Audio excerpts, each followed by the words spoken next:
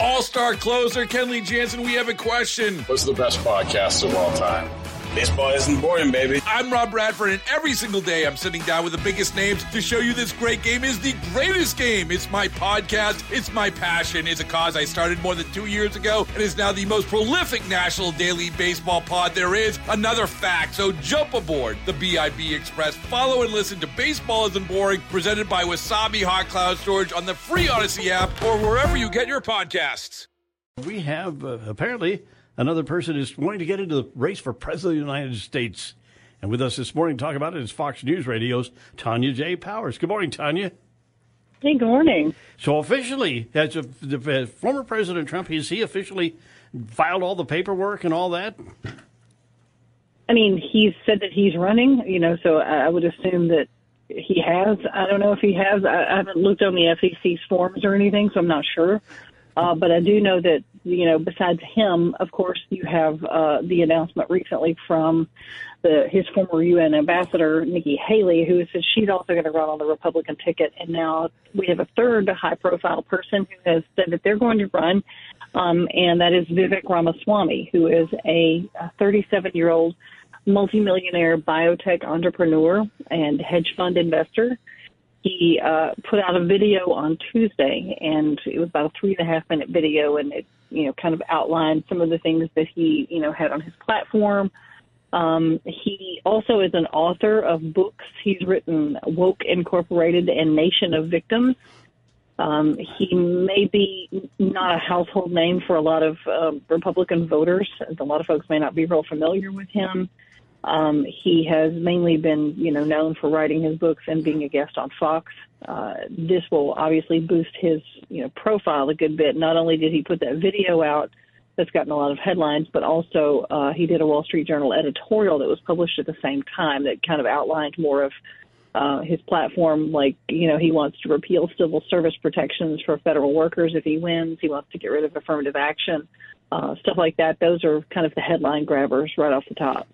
Yeah, I would say just I've been around this business for a long time, but it's hard enough to get on the agenda when you have no name recognition, and when your name recognition is completely unspellable and unpronounceable. I would think that makes it real tough. He's going to have an uphill slide on this one. Well, he's actually from Ohio, which also Ohio is a very important state when you're talking about elections, obviously. So, that should be interesting. And speaking of states, he's already done some visits to early nominating states, including Iowa. So, interesting. It's going to be an interesting, part of the campaign to see, how he is received and, right. How he fits into the Republican landscape here. Yeah, and then the name mentioned here today is I've been seeing Tim Scott. May jump into this thing. Yeah, there's been a lot of, obviously Ron DeSantis is one that's getting a lot of buzz. Yeah.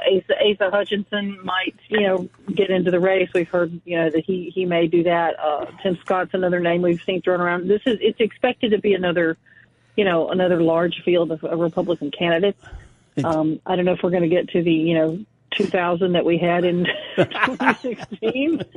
But who knows? There was that was the first year we've had that many, so we could end up with a big field again. Well, this is it seems like it's a long way out, but the way you play the game now is you've got to raise a whole lot of money.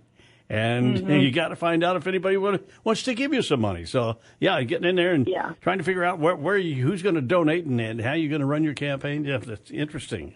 And this guy Ramaswamy may be counting on, he may be positioning himself for the, conservative outsider kind of vote, because even though he filled out the FEC paperwork for a Republican slot, he didn't mention Republicans or the GOP in his video, which I thought was interesting. He may be using that to kind of frame things as, I'm a conservative outsider. I mean, we've seen that work before, so why not? All right. Well, listen, thank you. Appreciate your time this morning in reporting. Fox News Radio's Tanya J. Powers. And there's a new candidate, and I saw his name, and I'm not familiar with the man, but who knows? That's why we have elections. People who are unknown come out, and pretty soon everybody knows who they are. Today is, again, Thursday, February 23rd. Yeah, it's cold out there. My goodness gracious. I see you got a sweater vest on today. Of course, I'm in my short sleeves. But it's nice in here. It's nice and warm. So, gosh, I'd hate to be working out on doing out more with a firefighter today or somebody with Evergy's going out there on the line and working on something like that. So if you're doing that today and you hear us right now, stay warm. Don't stay too cold. Stay warm. All-star closer Kenley Jansen, we have a question. What's the best podcast of all time? Baseball isn't boring, baby. I'm Rob Bradford, and every single day I'm sitting down with the biggest names to show you this great game is the greatest game. It's my podcast. It's my passion. It's a cause I started more than 2 years ago and is now the most prolific national daily baseball pod there is. Another fact, so jump aboard the BIB Express. Follow and listen to Baseball Isn't Boring, presented by Wasabi Hot Cloud Storage on the free Odyssey app or wherever you get your podcasts.